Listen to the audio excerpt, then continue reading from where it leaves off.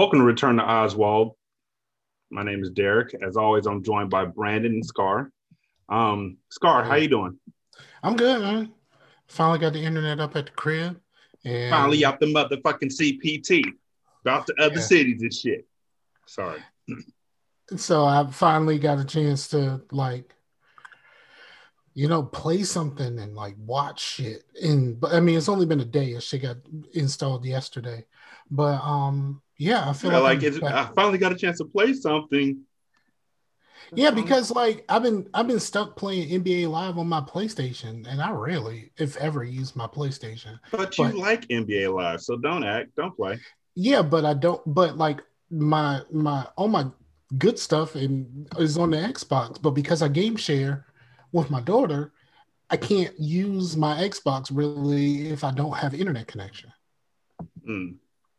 And Brandon is feeling completely under the weather. This dude's laid up in bed like Ferris Bueller at the at the beginning of Ferris Bueller's Day Off, looking like he about to die. Full gonna pop out fully dressed and start dancing and shit. Brandon, what's going on with you?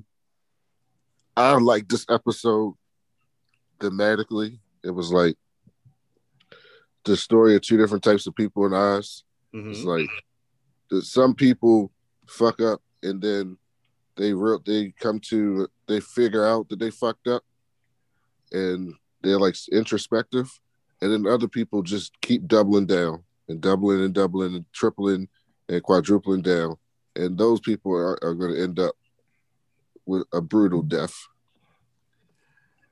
And so this episode was called U.S. Mail, Male, um, and I enjoyed it. I really did. I thought that there were some good come ups that happened in this episode, and it had a good quick pace. Um, but holy shit, and I do mean holy. The very first thing we find out is that the leader of the Christian group is a child killing sniper. Yes. William Cudney, convicted February 10th, 1999, of murder in the first degree, sentenced to life without the possibility of parole. His significant other got an abortion without telling him, so he went and murdered the doctor who performed the abortion's son, who was only a Yes. little baby himself.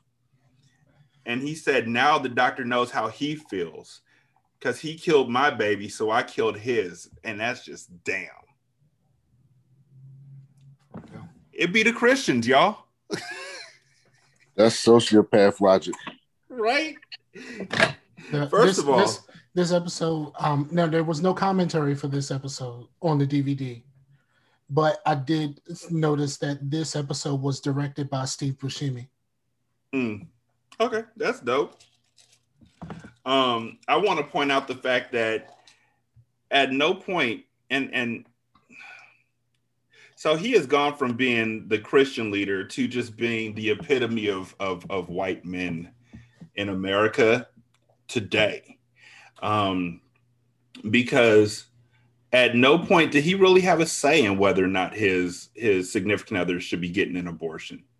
And obviously she didn't want the baby, and he was probably abusing her, to get her to keep the baby. So she snuck off and got an abortion.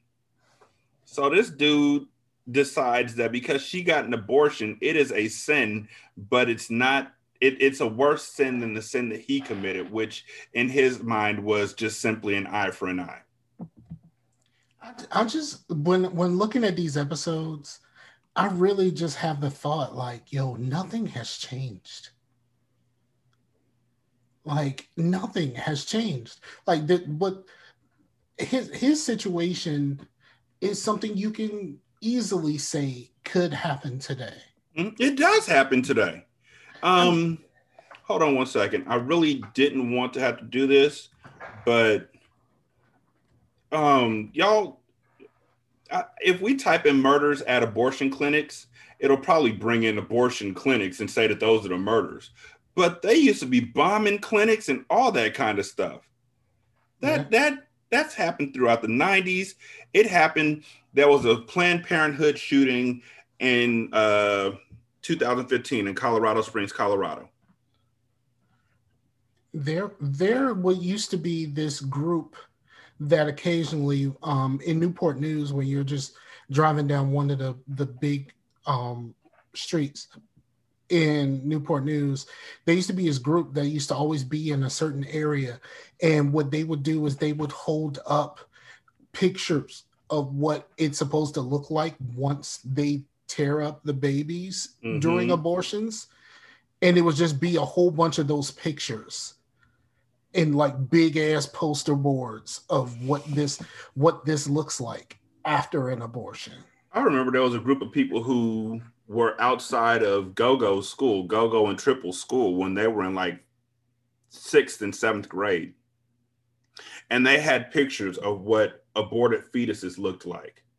And they were trying to give aborted, like, I don't know who makes these, but dolls that look like aborted fetuses. They were trying to give them to the girls, but not the boys.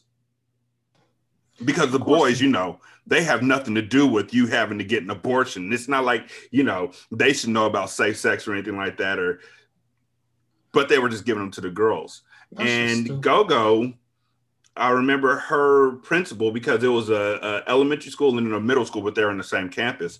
I remember the principal came out there, and I've never heard her cuss as much. What the fuck do you think you doing in front of these little kids? Get the fuck off my campus. I told you about this shit. And they called the cops on them. Absolutely. But in that moment, they were showing what their mindset was, which is we are not afraid to scar children, but we are not placing the blame of this on the men. We are placing the blame for this directly on the girls. And so we want to stop this at a very young age. So the thing, you know, when you walk into a clinic, you are committing murder and you are sinning against God. One of the things that I just saw, and you know how we do. Since 1977, 40 years. Since 1977, so this is from 77 to 2017, there were 8 murders, 17 attempted murders, 42 bombings, and 186 arsons targeted at abortion clinics and providers across the United States. Since a lot of y'all who are listening to this show may not, you know, I don't know if y'all are right wing, left wing, whatever you may be, but I just want to point out that Planned Parenthood also does other things, pap smears, check for cancer, actually give prophylactics and the pills so then people could practice safe sex. I don't know. They don't hear you. They don't hear me though. They don't want to hear you. No. I'm not one of those people that is like, yay, abortion. But I damn sure know that it's not up to me. Yep. And I don't have nothing to do with that choice. But at the same time, I feel you. But at the same time, you do have the choice to wear a condom. Yes. Once the child is conceived, you can't force her to do nothing she don't want to do. Yep. But at the same time, it's fucked up that the folks who are anti-abortion are targeting women directly to try and scar them into making that decision from a very young age. After Ryan gets up and walks away, because he's looking at, I've never seen Ryan look at anybody like they're the devil before, but he's looking at Cudney like, ooh, that's nasty. So he gets up and he walks away. That's how you know you fucked up, if you turn him off. Right? He's the snakiest person in there. And so then Cyril has asked Ryan, what's an abortion? And Ryan tells him as gently as possible, which I thought this was, overall, between Ryan and Cyril, it was a really gentle scene. He's like, well, an abortion is when a baby goes to heaven before they're born. And Cyril's like, oh, okay. So Ryan gets up and walks away. And Cyril asks Cudney what Cudney was going to say to the doctor's son when Cudney got to heaven. Because he just assumes that because Cudney's a Christian, he's going to heaven. I've never really subscribed to that idea. Especially if, you know, I don't know. Forgiveness of sins, me personally, and, you know, Christian, Baptist, forgiveness of sins to me just seems like something that people made up in order to feel better about fucking up over and over again. If God forgave me, why can't you? Yeah. But and also like people to absolve themselves from their wrongdoing. mm-hmm. The Tupac wannabe only God can judge me crowd. Yes. Hey.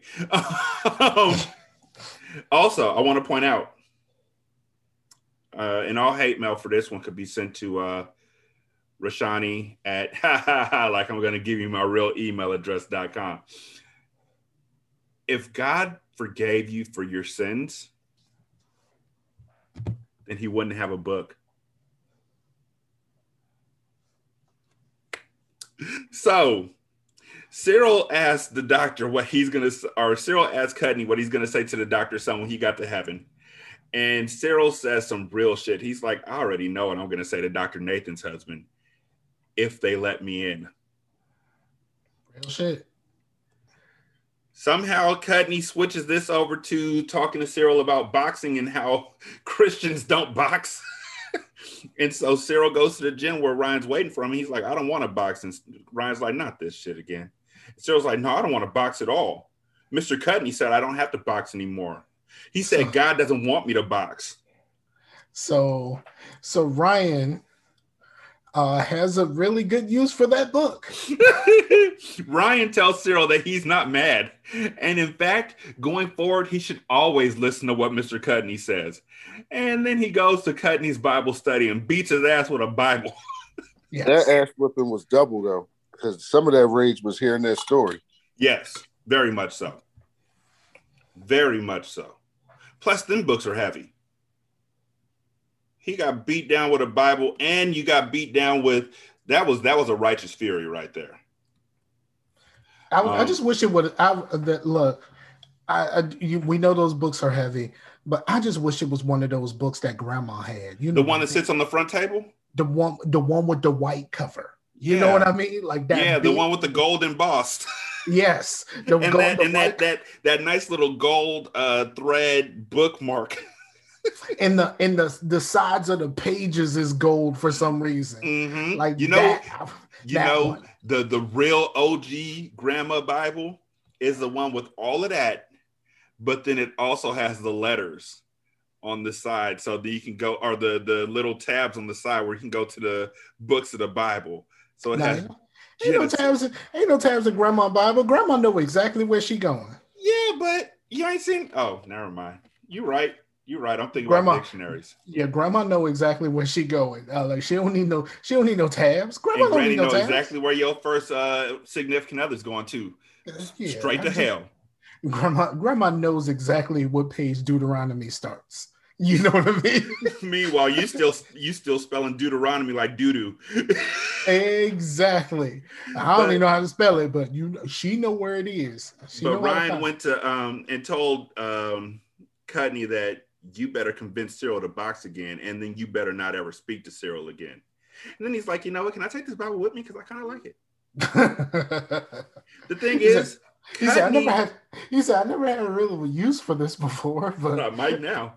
But the thing is, Cudney doesn't have enough juice to be fucking with other people like that.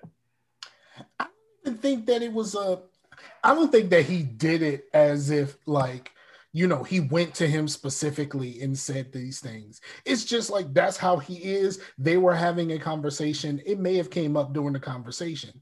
You know what I mean? He doesn't seem like the type that would have forced his beliefs on Cyril. Really? He's a Christian. I don't think so. No, seriously, you don't think they would have written that in there, that he just couldn't stay in his lane because he's a Christian and Christians are always popping up with, let me tell you about the son. But that's how they wrote it. But like how I saw that conversation happening was very much just a continuation of the conversation they were already having. I just don't see how it would delve into that lane though. Maybe, I don't know.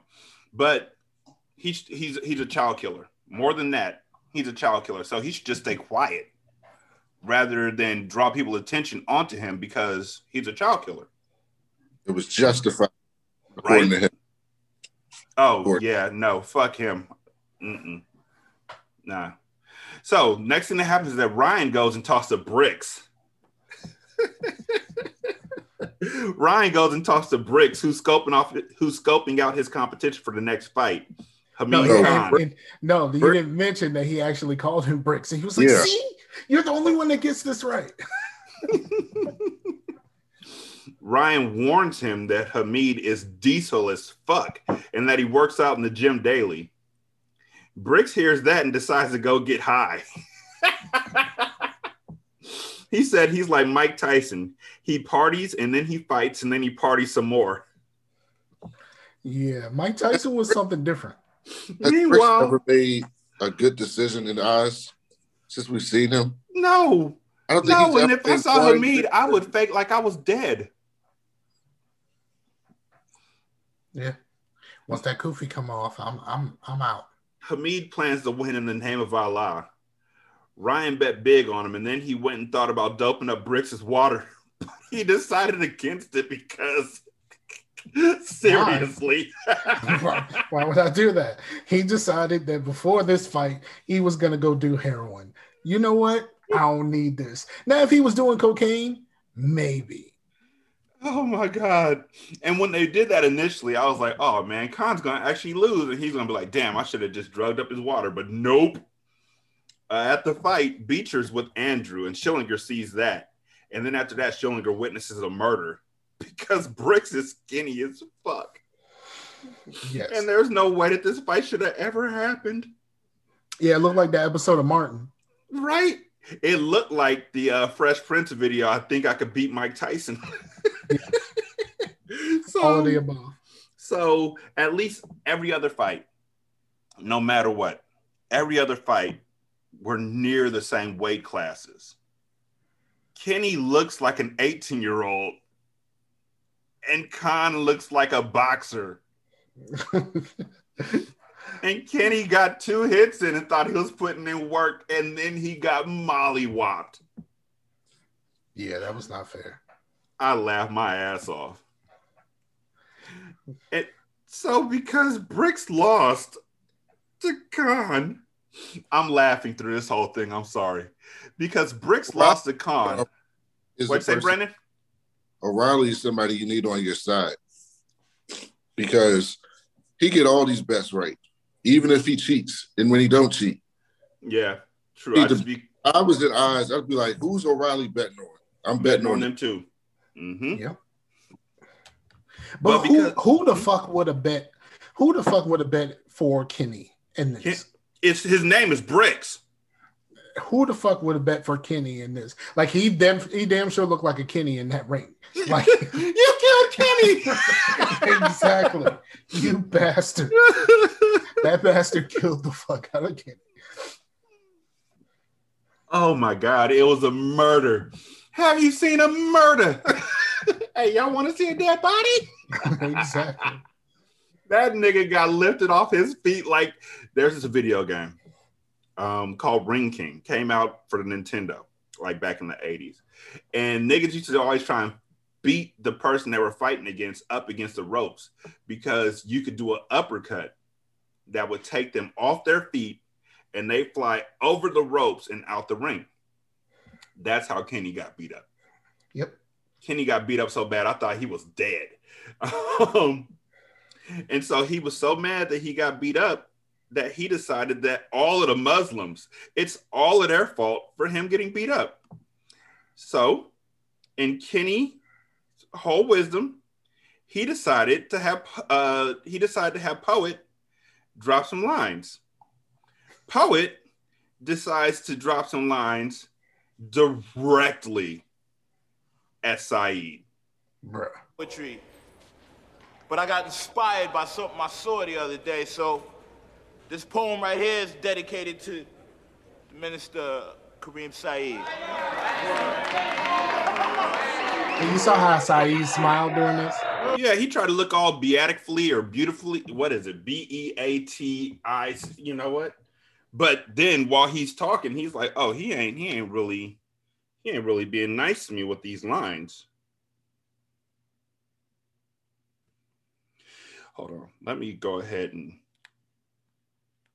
beatify. He's smiling all beatically. Scar, you can't make fun of me anymore about not how to say words and shit. I've been practicing. Apparently so. Shut up. So then when he heard them lyrics, though, this was the poem version of Hit 'Em Up. That's it. I figured you easy. All you want to do is get your palm greasy. Capitalize. See, fucking America been in your eyes for more than 450 years. And now you want to hide your tear in your so-called Allah-given mission to help your brothers. Well, Allah gave me vision, and I'm going to tell all the others. Talking about revolution. What I saw, that was revelation. You frolicking with the devil's maiden.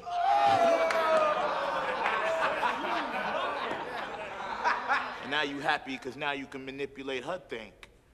Well, I'm gonna put you on to something while we locked up in here in this clink. Why you trying to get us all to the heaven above? When she forget about your contradictorial ass? Make sure you hide them bloody gloves. God damn it. When she break your heart, don't go OJ on the white woman. Oh, that's what that was? Yeah, the bloody gloves. OJ. When she break you down, don't do that. Don't go OJ. I just, Poet had been the last episode, he was like, you know what, I'm gonna do my next poem and I'm gonna dedicate it to you. That was before he knew about him and Trisha. Then he saw him and Trisha in the that was the very room. And that was the in court in the show. That was the very next scene. Mm-hmm. So he's been holding on to this for a little while now. But he said he was gonna write the poem to him. But I mean, obviously he told the rest of the niggas because they knew what was about to happen. Yeah, they had to. Otherwise, why the fuck would Brick say, "Hey, Poet, go do a rhyme. I'm gonna let my outlaws take care of this." Like they don't hide nothing from each other. Apparently, they tell each other all their secrets. That nigga Bricks got his ass whooped so bad, he was like, "We gonna let the band deal with this." But he didn't say shit to Hamid, didn't say shit to Khan, just to Saeed. And so Saeed all of a sudden wants to hop up and get in Poet's face and shit like that. But Poet's like, I don't give a fuck. Like, what you gonna do? But the Muslims, yeah, them niggas is like, yo, you done got us embarrassed. Choose, bitch. This has gone from a private humiliation to a public one. You disgrace us all. You have a choice, Saeed. Her or us. You either promise to never see that woman again, or you are finished.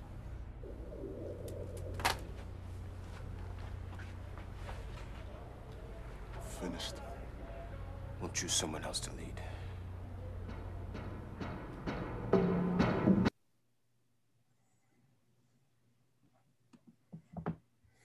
All right. My question is, who was in charge before he got there? Right? Because he got there during the show. All y'all was already there. But they weren't organized. I mean, they were organized enough to be, they were doing their prayers and all that kind of stuff. They had some sort of organization. Nah, he was like, I'm going to organize my brothers. And then he started organizing them because at that point in time, he wasn't in love with white women. Exactly. But then, they're like, you choose either us or her. And so he goes to see her again. And Trisha Ross tells him that That's true love. That's true love right there. True love. I mean, let's be real. I mean, even though his sister was like, you can, you don't need to have more than 2 visits to know true love. Is it true love or is it lust? And also, why is Trisha so engaged in this? I can understand why Saeed is so engaged. I can. He's locked up. There's a woman who's giving him attention, and he likes white women. Somebody put her on the black at some point. Right? Does stinking ass Scott Ross know about that? Because her brother was a straight up racist. Yep. So, I I think that his infatuation isn't genuine. And the way that I know that is because at the end of the scene, we'll talk about it in a second, but he goes to see her again and she tells him that she's been getting threatening phone calls telling her to stay away from him. Which, how the fuck did anybody else get her number?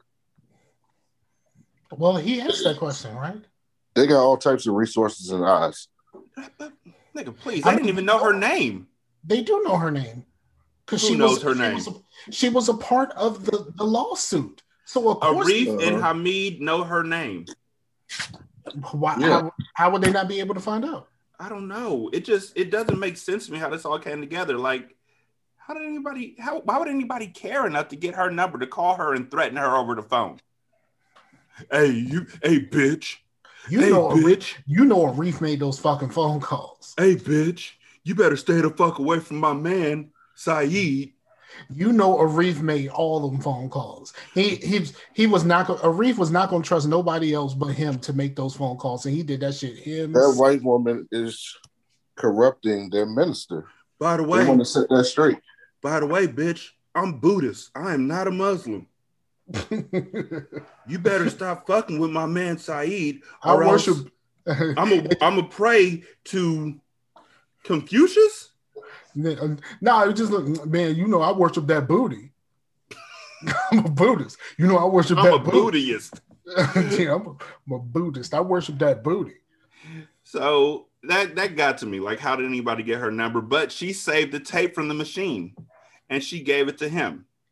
She said that she changed her number, huh? How was he supposed to play that tape? No one knows. But the thing is, in a second, we're going to see this that Saeed isn't the smartest dude in the world. She said that she changed her number, but she can't move away. Saeed said he's going to talk to Zelman, the lawyer running the case, and she said that she doesn't want to stay away from him and that he doesn't want to stay away from her. So they both decide, fuck him, and then they hug. And Saeed takes a deep sniff of her hair. And that's how I know that he's just holding in memories to get him through being in jail. Yeah, she might be feeling something. He might be feeling something, but what he's feeling isn't actually there. That's what you do with people you love. You sniff Randy's hair? If you was in jail for a long time and used to come to visit you, you're going to want to remember that. Hell no. I mean, black women use soap for 8. No, I'm kidding. I'm just saying, like, that nigga, this is literally the definition of risk it all. Yes. He's putting it all on the line right now. But Saeed comes back and tells Arif and Hamid. Saeed comes back with another Muslim that we never find the name of. So we're going to call him. We're not. So Pray he comes Man. back. We call him Pray Man. Pray Man. So we got Say Man 3 and Pray Man 1 so far. But he comes back to them and tells them that whoever threatened Trisha is going to pay. Hear what I say, okay? He says they're going to pay whether in this life or the next. So I guess that means that he chose her then. And then this nigga could have taken the tape to Warden Glenn or to McManus, who could buy an answering machine and would be able to hear the voice. Or one of those little tape recorders. Or one of them little tape recorders. But instead, this nigga throws the tape up against the wall and breaks it. So now there's no evidence. That's because he already know who did it. He went straight to Arif. We know Arif made those calls. Yeah, but he don't know no fact because he ain't listened to the tape. He just assuming it could have been Schillinger. Schillinger's mad at him because of when he left him in the dust over there in the courtroom. I'm just saying, it's probably Arif. It probably is Arif. But at the same time, come on, dude. Schillinger could easily do this to sow discontent between him and his brothers. I mean, Schillinger could have made those calls 100%. But Schillinger is not going to waste no more time on this than he absolutely has to. He already, everything between him and the minister is done over with. So, like, I'm not saying it was Arif, but I understand. Like, it makes no sense that it doesn't make any sense that it's anybody else. Arif is the one that's the most upset about all of this. Dillinger really preoccupied. He got a lot on his mind. He really is. Like, dude, I went back to jail for you. And this how you treat me? I gave up a pardon for you. No, you took my pardon, but pardon that. So, next thing that happens is that Saeed is splashing water on his face when he hears a furious scrubbing noise at the sink next to his. Nigga. Whew, like a furious. He looks over and he sees Ryan scrubbing his arm bloody with like a sponge that's like a scouring pad, and it's just like, oh my God. And it's not a small spot.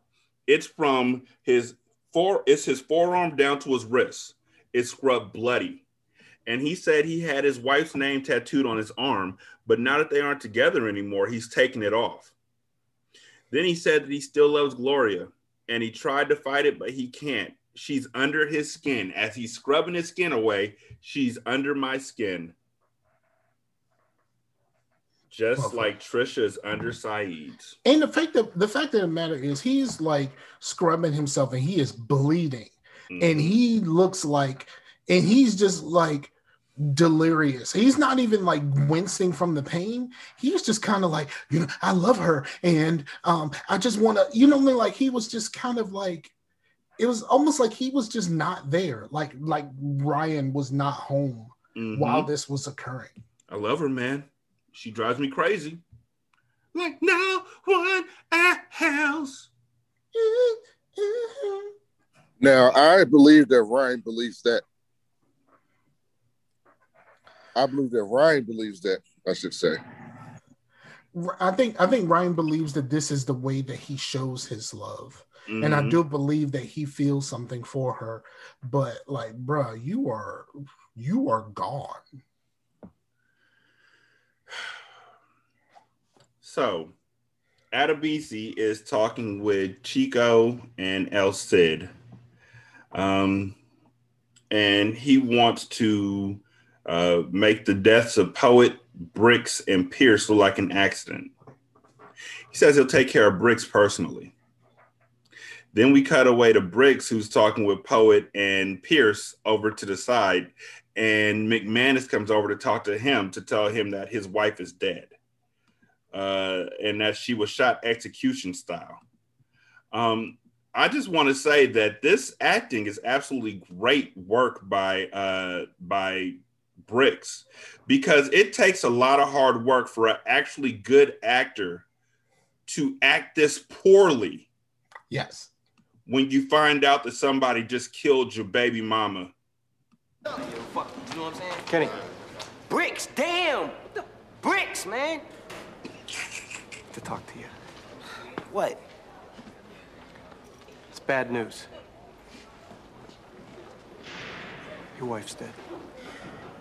What? She was shot, execution style. Oh, shit. It's too bad, yo. All right. Real sorrowful, Cam. Real sorrowful. There's more. What? She was found in the apartment with another man, a Ronnie Smith. Oh, damn. Ronnie, how's my boy? They were found in bed together. Look, I've scheduled some time for you to see Sister Peter Marie. Baby, how's my son? He's fine. He was at your mother's at the time. Amen. Thank God. Anything I can do? Nah. Look, do the cops know who did this shit? They think it was drug-related. Can I go to the funeral? I'll see what I can do.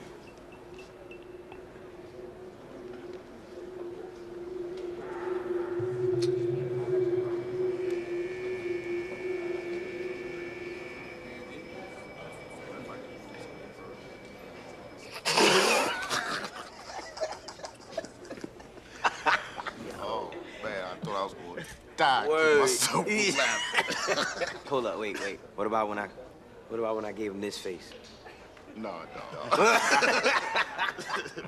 Okay. But you wanted that bitch dead and that nigga Ronnie dead, now they dead. Mm-hmm. Who loves you, baby? Y'all do, yo. Fuck that. Handle it, right? Let's go get high. Let's do it. I'm like, who? Like, they were still in the open when they broke. Right? When they he broke wasn't out of the area when they broke down laughing. When they broke character, he was still not that far away. And like, who else was around them? Like, nobody there witnessed them break character and basically say, he just said it. Like, when you wanted them dead, they dead. Like, he basically, Who loves you, baby? He basically put him. Poet basically put it all out there, and no one was around to witness this. This was all out in the fucking open. Everybody hears everything when they need them to hear it, but they don't never hear it when it needs to be heard. Like, that nigga wasn't quiet when he busted out laughing. That would have drawn somebody's attention. It would have drawn somebody's attention to find out that his wife got murdered. Exactly. So I think that McManus is going to be pissed the fuck off when he finds out what really happened. But yeah. I mean, it sucks that McManus is going to find out what happened. That they none of them niggas can hold water. No. And McManus is such a nice guy until he finds out he was taken advantage of, and then this time it wasn't hard at all. What'd you say, Brandon? Hello? I ain't say nothing. Oh. I ain't say nothing. But yeah, when McManus finds out that he was taken advantage of, he has a tendency to become very petty very quickly. Yes. Unfortunately, he's not going to get a chance to be petty against two of them niggas because when Bricks went to the funeral, Adebisi saw an opportunity. Also, Carlos is back. Adebisi has the Latino snatch Poet and Pierce up from behind and put them on the ground. I think they choked them until they passed out. Laid them both on the ground in the kitchen, right underneath the vat of burning hot liquid that Adebisi pours on top of both of them niggas. Yeah, they got hit with the soup. They got hit with the soup, and it was a vat of soup. A vat of soup with a fucking spout. Yeah, they're not coming back from that. No. Them niggas were in the ward with their skin peeling off. Pierce's hair was gone, fam. And of course, nobody saw a thing.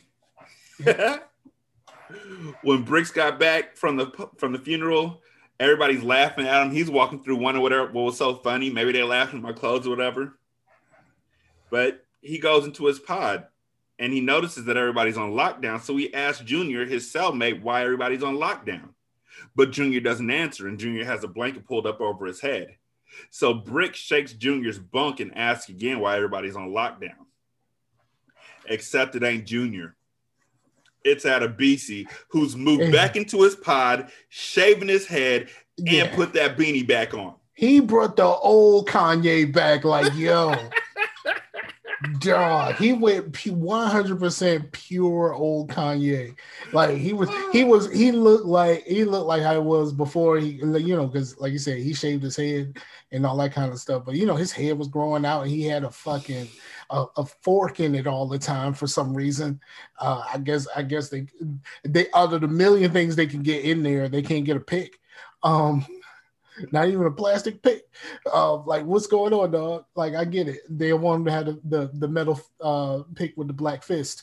But, like, yo, my man went 100% old Kanye. He had the look in his eyes and everything. And then on top of all that, this nigga wasn't Bricks no more when that nigga said, "Welcome back, Kenny." Like, you might have thought you was somebody before, but welcome back, Kenny. He meant that in so many different ways. Yep. Like, all the power you thought you had, gone. You ain't Bricks. You ain't nobody. But you in lockdown with me, with nobody to help you. Mm-hmm. That was a holy shit moment. Who put him in that cell? Man, that's the question. You're going to say no? That's true. The same way that the Nazis came and moved the mole and Ribido out they cell. What's he gonna say? No? Like, get out. Return to Oswald. We'll be back after this brief break. Do you experience digital eye strain from too much blue light exposure from digital screens? Baxter Blue glasses are not your average frames. These blue light lenses filter 80% of the highest energy blue light, eliminating 99% of glare. The past year, we've all been glued to our devices more than ever. Myself personally, I find myself getting migraines often due to the amount of time I spend looking at screens. It's not that my vision's bad or anything. It's just that me looking at that light is not healthy for me, and yet here I am day after day. Our exposure to digital light has soared, and our eyes and our sleep are suffering as a result. Baxter Blue is also a force for good and provides a pair of reading glasses for someone in need for every pair sold. This is eyewear built for our digital age, and Baxter Blue is giving our listeners 10% off your next purchase of blue light, sleep, or kids glasses. Click the link in our show notes for your exclusive discount. This is the sign you've been waiting for to invest in blue light glasses. We know that you love your Baxters, and we know that you'll feel the difference. El Cid says it's a pity what happened to Poet and Pierce. And then Miguel, who's his cellmate, asks if they're going to live. And on the other hand, am I going to live? El Cid said, as long as you don't snitch, we're good. You know, as long as you don't say a word, we're okay, and I won't kill you. Which is, you know, it's a pity start. what happened to Poet and Pierce. They're gonna live. For now. But you know life is fragile, man. What about me?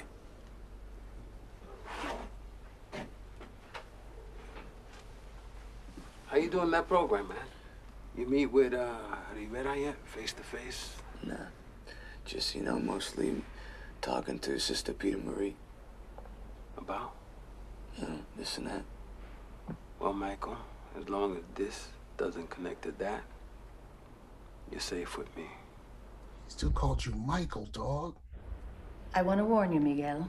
There's no way to predict the outcome emotionally of facing Officer Rivera. Or his wife. Yeah. When you blinded him, you hurt them both. And they may have no sympathy for any pain or guilt you're feeling.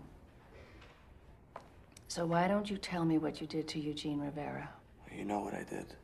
I don't know why we gotta waste time rehashing it. We have all the time we need. And it's very important to articulate what you've done. So, when was it? Last summer. Why did you do it? I don't know. I was all fucked up and shit. Some stuff going on. And I got tense. I don't know, it just happened. What just happened? What did you, Miguel Alvarez, do? Shit! I cut his eyes really bad. How bad? I stabbed him. I stabbed him. His eyes, The scalpel. I dropped it. And when it hit the floor, it made this ringing sound. Okay. Would you like to sit down?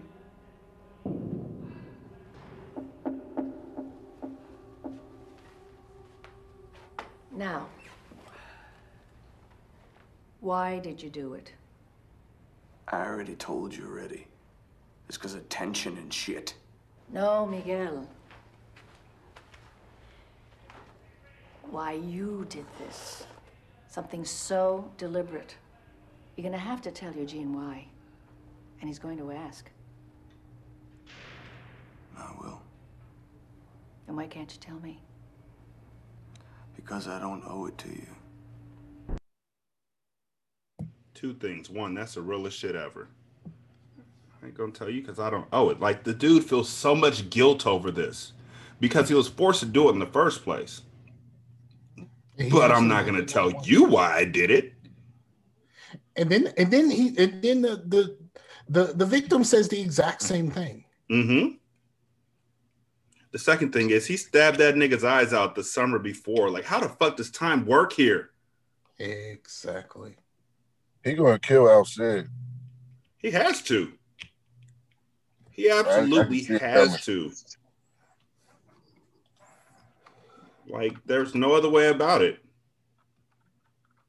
But Eugene doesn't want to hear from Alvarez why he did this. He wants God to tell him why it happened. And then Sister Pete is like, well, you know, maybe God sent Alvarez for you to tell him what's going on. So go ahead and tell him. Alvarez ain't even in the room. The nigga tells her, though, that he can't cry anymore. Because of the way that Alvarez cut him up, he can't cry, and he wished he could die just so then he could take the burden off his wife. Which is some real heartbreaking shit. Like, he feels like such a burden that he's just like, all I think about is death. There's nothing for me here anymore. But here's my problem. Sister Peter Marie convinced him to tell her all that stuff, and he literally poured his heart out for her. Was Alvarez in the room with them when he did that confession? Is he gonna have to? It was the same thing she was doing with Alvarez. But that means he's gonna have to muster up that same angst when he's talking to Alvarez, which is fucked up. Yeah. That's some real, like, if I ever got in a room, don't tell me that I'm going to get a chance to confront my attacker and be completely transparent with them. And I've been building this all up in my head for so long and I can't see. And then you tell me, okay, go ahead and tell me what you would tell him. Nah, I need to hold this anger in. This anger is what's keeping me alive right now. I'm not going to waste my shot on you. I am not throwing away my shot. Not on you. Not for this. And so he tells her, and I was just sitting there like, damn, now he's got to go through all that all over again when he's actually in the room. Yeah, I thought when I first saw it, I thought that possibly he was in the room and he just didn't say anything. It would have been better if he had been. Yeah, but then I realized, no, he's not in the room because they would have referenced it at some point when he was. Or they would have zoomed out so they could see him after the conversation was over, just so you could see the look on his face. Right. Yeah. So McManus has decided, with the help of his friend Shawn Michaels, oh my God, to not go quietly into that good night regarding Claire and the sexual harassment charge. Yeah, then he hits a snag. Yeah. The snag was when Dr. Nathan is like, yo, I know how he acts. I know how he gets down. Like, I don't know if I want to do it. I dated Tim, when I was separated. When it comes to sex and relationships, he's... I don't know. Today, anything's possible. Pete. Oh, yeah. I'm glad you're both here. I'm putting together my case, and I'd like you both to be character witnesses. Sure. Thanks. Gloria? Yeah, I'll let you know. What? You don't believe Claire Howell, do you? No, I just want to talk to her, to hear her side. Her side? What the fuck is that supposed to mean? That you think what she's saying might be true? Which means I'm lying. Which means you think I'm capable of abusing women. No, I didn't mean... Thanks a lot, Gloria. Thanks for the vote of fucking confidence. Tim, wait a minute. 0 to 100. Real quick. Yeah. I told you. And I told you, every time they talk about this and they say the word fuck is always emphasized. Thanks for the vote of fucking confidence. Like, True. It's the word fuck is always emphasized for some reason. But wait. Is it always emphasized? Fuck you, Dad! Really? The thing is, like, yeah, she may not believe that he sexually assaulted her, but she damn sure believes that some assault happened because of what he did to her. I mean, this goes all the way back to, was that season 1 where he yoked up Dr. Nathan? Like, what do you think was gonna happen, dog? And then, like, when her husband died, you'd be like, hey, so he's out the way. You want to go out? Like, he doesn't have a good track record here to survive this. And I think that's exactly what she was thinking about. How as soon as her husband died, he did not have any type of awareness of what was going on. So she's like, you know what? Let me talk to her and see what her side is on this, because I know what your tendencies are. I know what you're prone to do, what you're capable of being. He yelled at her about going out to dinner, remember? Yeah. I mean, like I said, he yoked her up. Mm-hmm. And that's the reason why she has pause. And no one should blame her for this. Exactly. And then he basically goes to Whittlesey, who we haven't seen in quite some time. Mm-hmm. And he's just like, yo, I was gonna fight this shit, but like, I ain't, the truth of the matter is I didn't really take any of these women seriously. Not even you. And then she looks like she keeps a stone face, and like is just, and then he asks her, like, would you have been a witness for me? And she said, yeah, because I thought what we had was real. Yep. And he's like, nope, it wasn't. And he just fucked up by saying that too. He's admitting that, I don't know. He is like, a constant. In relationship, he is the constant fuck up. Mm-hmm. 2 steps forward, 1 step back. How's Dee Dee? She misses her grandma. So do I. We got all manner of men in here. Men who've raped women, beaten them, murdered them. Ryan O'Reilly had Gloria's husband killed because Ryan loved her so much. I remember thinking at the time, such passion. Could I ever feel such passion? Tim. I was gonna fight this harassment charge. I was gonna ask you and Gloria to testify on my behalf, build a case, because Howell is lying. I didn't force her to do anything. And why not fight it? Because I am guilty of using her body, of not giving a shit about her feelings for me, about her feelings for herself. Now I know I did the same thing to my ex-wife, and to Gloria, to you. And there's the line.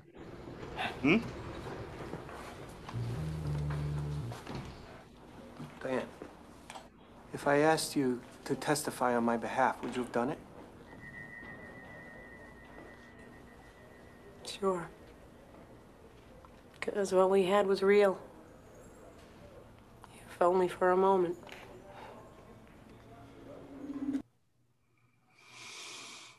As soon as he said, I need to know how much time passed for that man to have that, to be introspective in himself.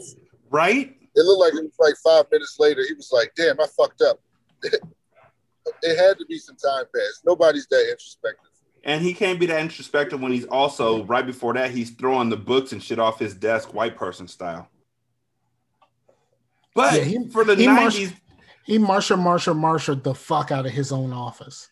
For the 90s, that's a progressive-ass move for him to have. That's a moment of clarity that you don't see too often in 90s men. And then he fucked it all up by breaking another woman's heart inadvertently. Oh. Yeah, she already fucked up because her mom died. And then, like, you know what I mean? Then you just casually say that you ain't care about her as much as she thought you did. Mm-hmm. So the next thing is Yuri Kozogin, convicted on April 3rd, 1999, 8 counts of murder in the first degree, 4 counts of attempted murder, illegal possession of a firearm. Sentence, 20 years. Psych. Life without parole. That nigga came out with a Uzi and just Uzi'd everybody. He and Stanislavski are in Stanislavski's cell drinking vodka together. And I guess Yuri's a made man in the Russian mob because Stan asked him straight up if he's there to kill him. They speak now. The crazy part about it is they have a whole fucking conversation in Russian. And they do not subtitle that shit in either place that I watched it. I watched it on the YouTube version and I watched on the disc version. And neither version they actually said what they said. They didn't translate it. They just have a conversation, and then he goes, "Are you here to kill me?" And he doesn't even get an answer. I mean, this motherfucker's the Terminator. Yeah, more or less, very much so. Yeah. So then they got Yuri just going through, walking past everybody. Clayton. For some reason, Clayton tries to talk to this dude to tell him what his job is in the library. And Yuri's sitting there quietly. And Clayton's like, "Damn, man, can you hear what I'm saying? Say something, man." Oh, coward ass poodle. But, Yuri has that effect on people when he just goes quiet and starts staring at you. It's like, ooh. Nappa extended his hand to him in friendship and recognized him as the most brutal hitter in Little Odessa. But Yuri wasn't about shaking hands. He said he don't need his friendship. Nah. Nappa said, "Fine, but stay out of my boys' businesses or you won't live until the morning." Yeah, it's just like, y'all y'all so dramatic. Yeah, it's like y'all Italians doing too much. Like, calm down. That is the line. Like, y'all Italians are so dramatic. So melodramatic, actually. So then after that, Chucky, I guess Nappa still has range with Chucky, even though Chucky didn't want him kissing him on the cheek. And so Chucky told Stan to rein Yuri in. Stan looked at Chucky and said, "Yuri ain't my friend. Yuri's from here. He's Chechnyan. I'm this kind. He'd kill you and cut your heart out and eat it, and he wouldn't think twice about it." Yeah, that seems pretty accurate. And Chucky hears all that, and he's like, "Yeah, you tell him anyway." Like, did you not just hear what I said? Like, I'm not talking to that dude. You get your guts up and go talk to him. You the fighter, the dancer. So nobody talks to him. Nope. After that, they're watching Miss Sally. Bruce Mallis got sent a autographed picture from Miss Sally, and she also sent him a letter. And Keller's sitting there listening to the letter and making sure to just bust up all his hopes and dreams because, goddamn, Keller, why you got to be a killer, Keller? Then after that, I wrote Miss Sally a fan letter. Oh my God! Look. Wow, fucking thing's autographed. They're fake. What? They're fake. The autographs done by a machine. How do you know that? All right, Miss Sally's may be real, but not the puppets, especially not Nuda. Why not? He's got no hands. That nigga's just a hater. Cyril says we should write her another letter and ask her to come to Oz. Like, nigga, we are not putting her in danger like that. But Busmalis, who's pumped up off her replying to his letter, he was like, "I'm going to get on that right now." Then I'm going to rush through this real quick. Excuse me for just 1 second. Carlos went to see his family again. I thought this shit was over. Now it's just his sister and his brother. His dad had a stroke. They still brought the fruit basket, though. Why do we care about this? I don't really care. And then, hold on, there's more. And then they always have Carlos and Clayton scenes back to back, which is great because I don't have to deal with their bullshit as long. Clayton is in the lunchroom with the cigarette hanging from his lips when Leo comes in and asks him why he's still at work. Clayton says he wants to know where his father died at, and he demands Leo shows him, so Leo does. He gives him a walkthrough of where it happens, and they have a flashback. Clayton reaches down and touches that hollow space and says, "I wonder if the guy who killed my dad is still alive in Oz." Fuck you, Dad! So then he goes and asks fucking Rebadow if he remembers his dad getting killed 17 years ago. Rebadow looks up and realizes that he's talking to a fucking CO, and he smartly says, I don't remember.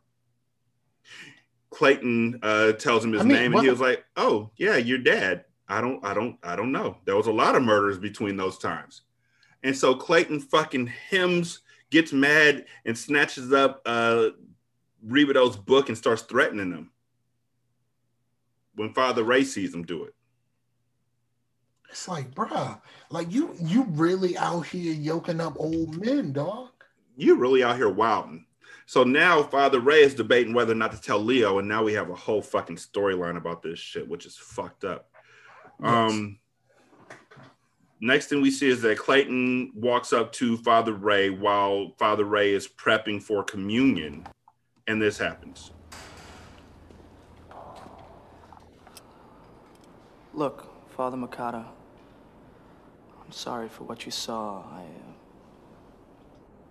I overreacted.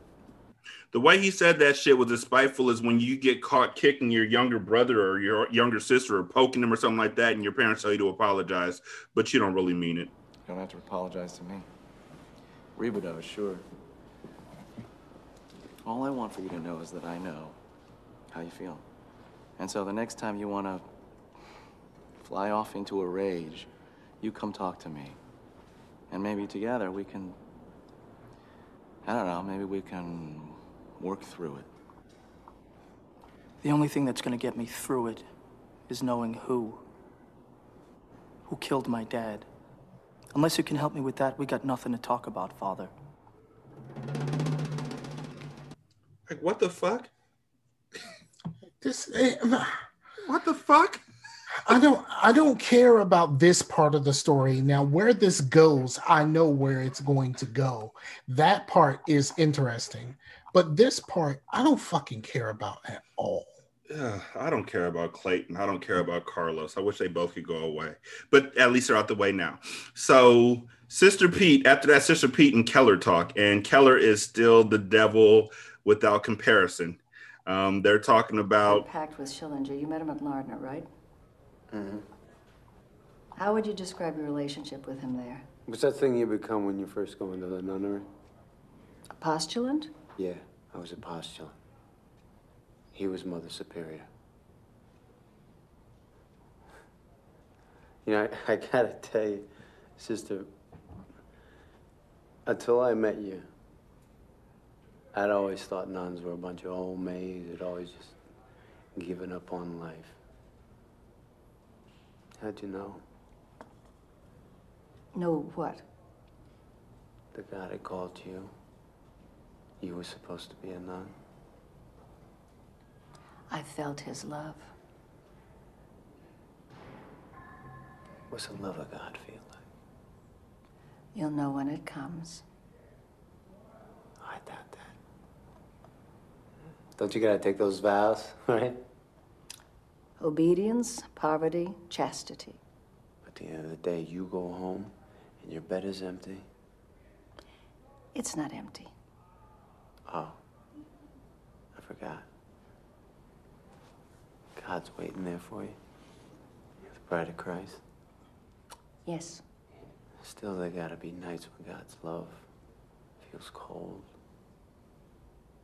When you're lonely, when you wonder if you made the wrong decision.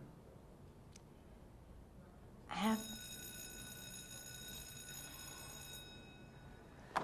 Visiting hours. I got my ex coming. She's very beautiful. Oh, yeah, no, that's Kitty.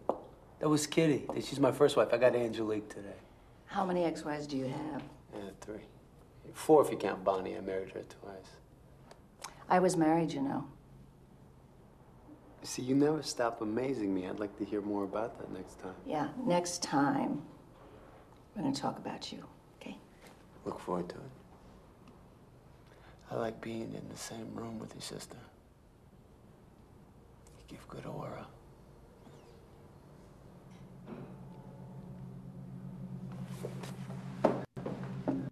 So then, as he walks out, Sister Pete is like, okay.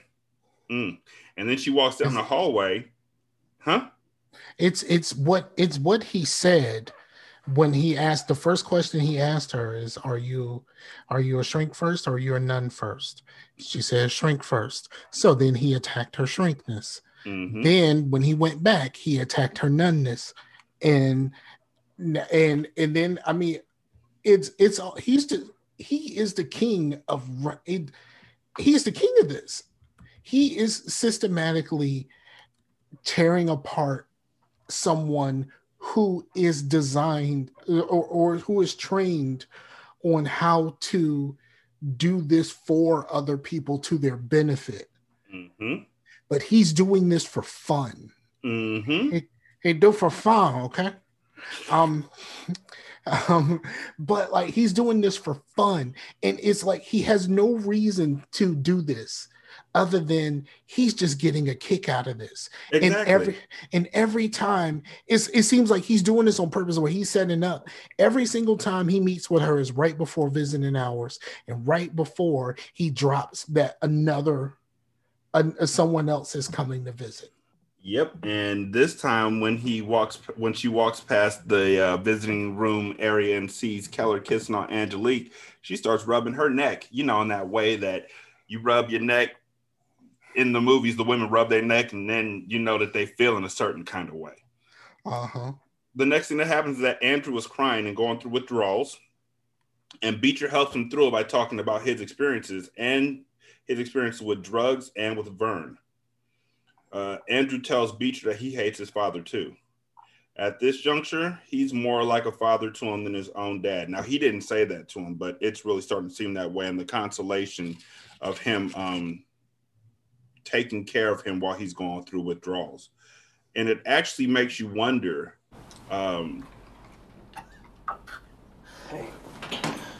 It actually makes you wonder if their relationship would have turned real. Like, yeah, Beecher is using it in a way to get to Schillinger or mess up Schillinger's mind. But how long would Beecher have been able to hold that out? Because when it's all said and done, he's still initially a good guy inside. Yes.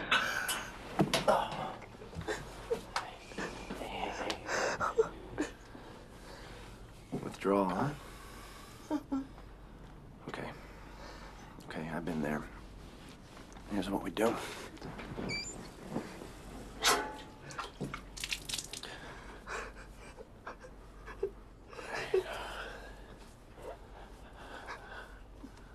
on, just talk. About? Anything. I don't know, man. You know, when I went through withdrawal, I tried to figure out why I was taking drugs, why I was being so self-destructive. Yeah, and?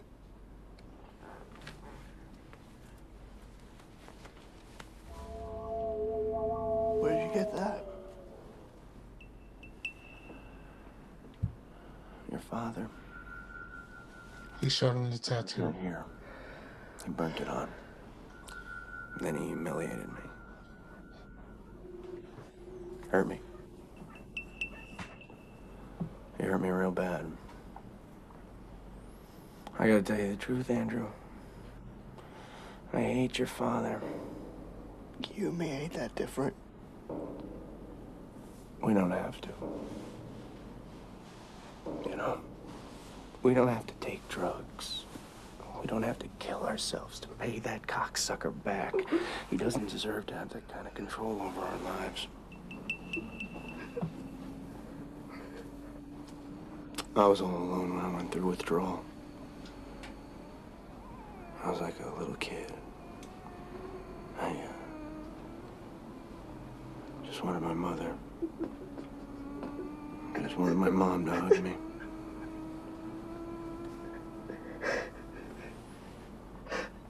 I miss my mom, too.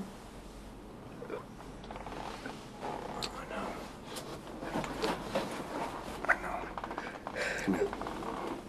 You're gonna be all right, man. It's all gonna be all right.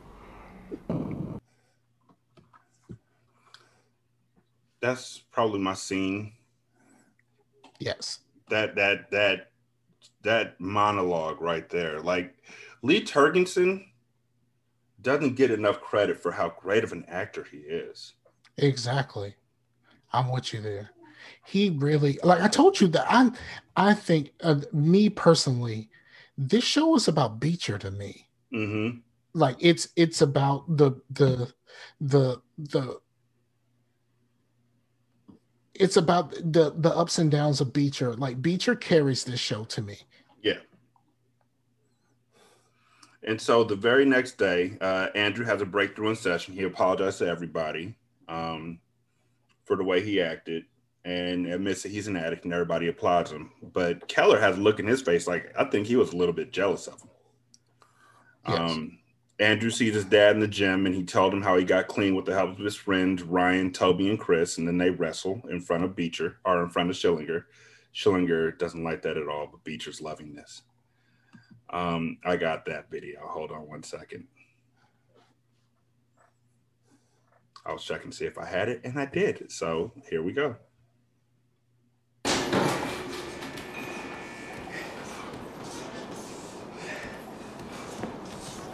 Hello, Dad. Andrew? You did it. You're clean. Yeah. Wow, how'd you do it? A little help from God. And my friends. Yo, Vern. What you doing? Came to get some exercise. Work up a sweat. You're gonna teach me how to wrestle. That's fine. We'll just stand here and watch. Get on all fours. Yeah, I'm gonna be right here. Get up. Get up. And then.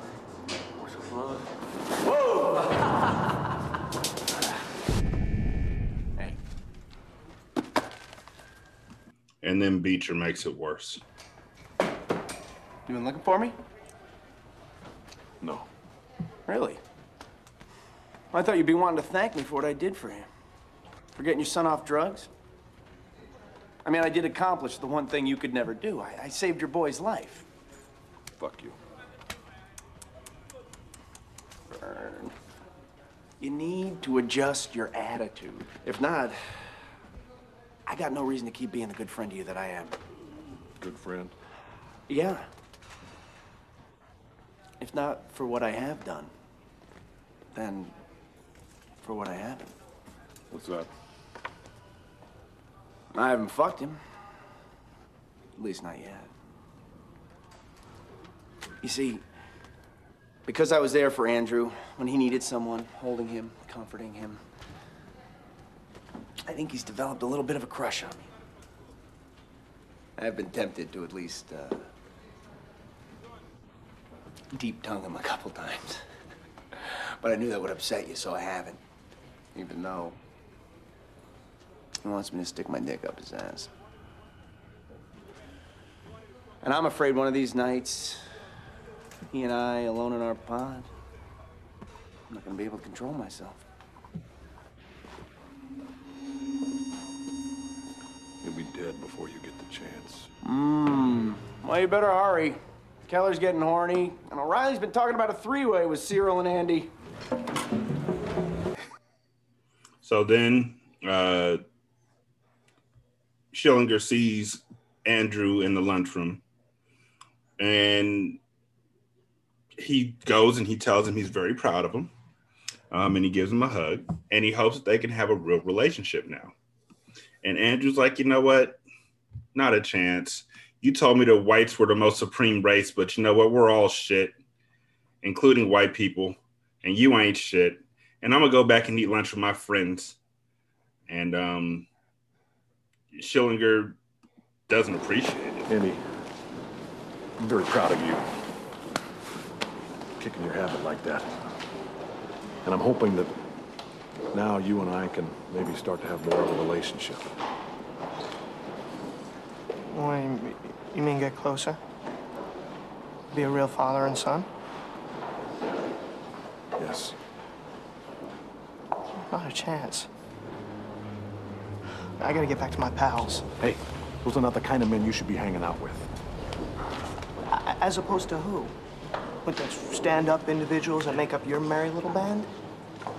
I gotta tell you something, Dad. My whole life crammed into my head how superior we white folks are. I don't see the truth in that. Yeah, I look around this room and I see white faces and black faces, every color in between, and the only thing that I know for sure is that we're all shit. You know, shit don't come in degrees.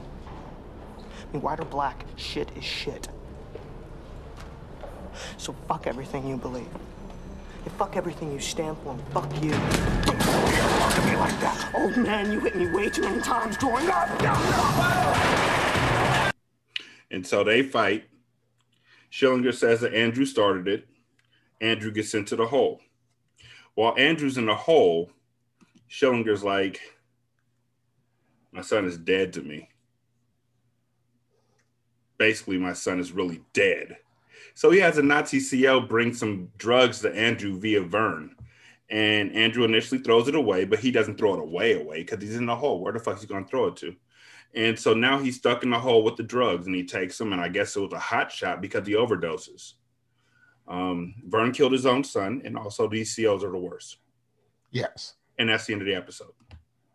Now, but we do see, before the episode completely ends, we see that look on his face. I mean, on Beecher's face, of like, and he gets told, like, you did it, your plan worked, and he just goes, fuck, my plan worked. Yep, because he was starting to, he sacrificed somebody's life in order to torment somebody, and he knows how it feels to be tormented, but that was going too far for him. So I'm wondering how that's going to make him feel going forward. It's really well, like you said, that dude is a really good actor. And like, he's such a good actor, like most people don't even notice he's in both of the Wayne's World movies. Nope, he's in the background. Cameraman. Yes, and he's also him in season 1 of what's that, the TV show for that movie about killing people on the one day, The Purge. He's in season 1 of The Purge. He's in the TV show Weird Science. He plays Chet. Really? Mm-hmm. That's where I knew him from initially. Okay. Yeah. So like, that dude, but like the look on his face where he is clearly hurt by this. Mm-hmm. And that's just acting. Like that's all just acting. And like the fact that he is really bothered by what he was able to do.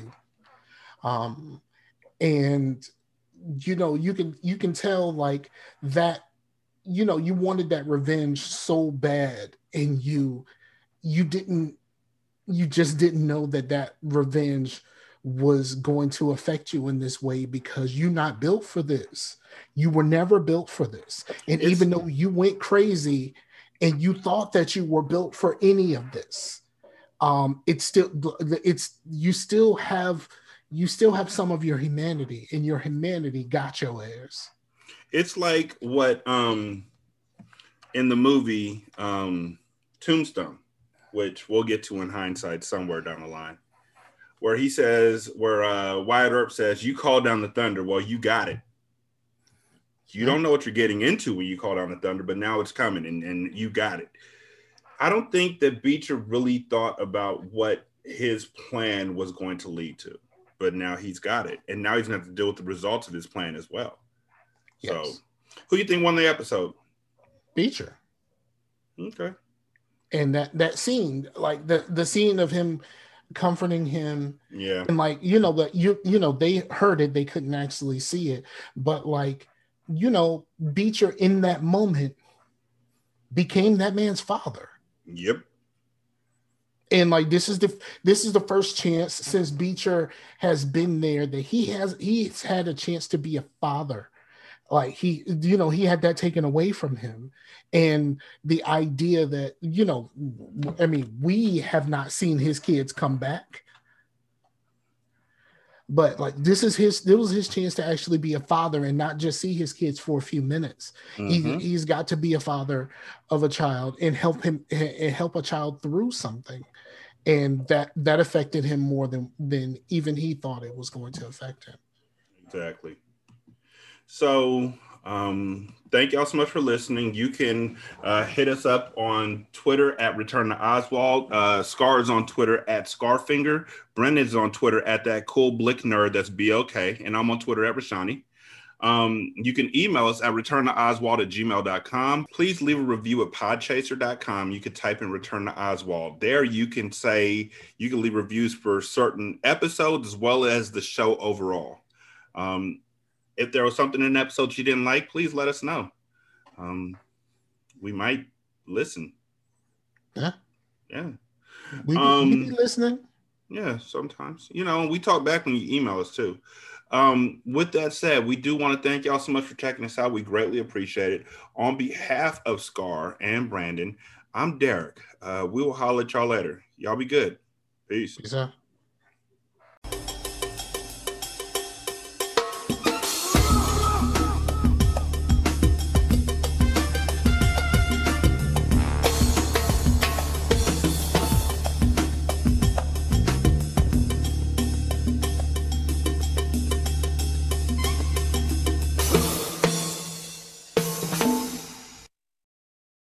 This is Single Simulcast.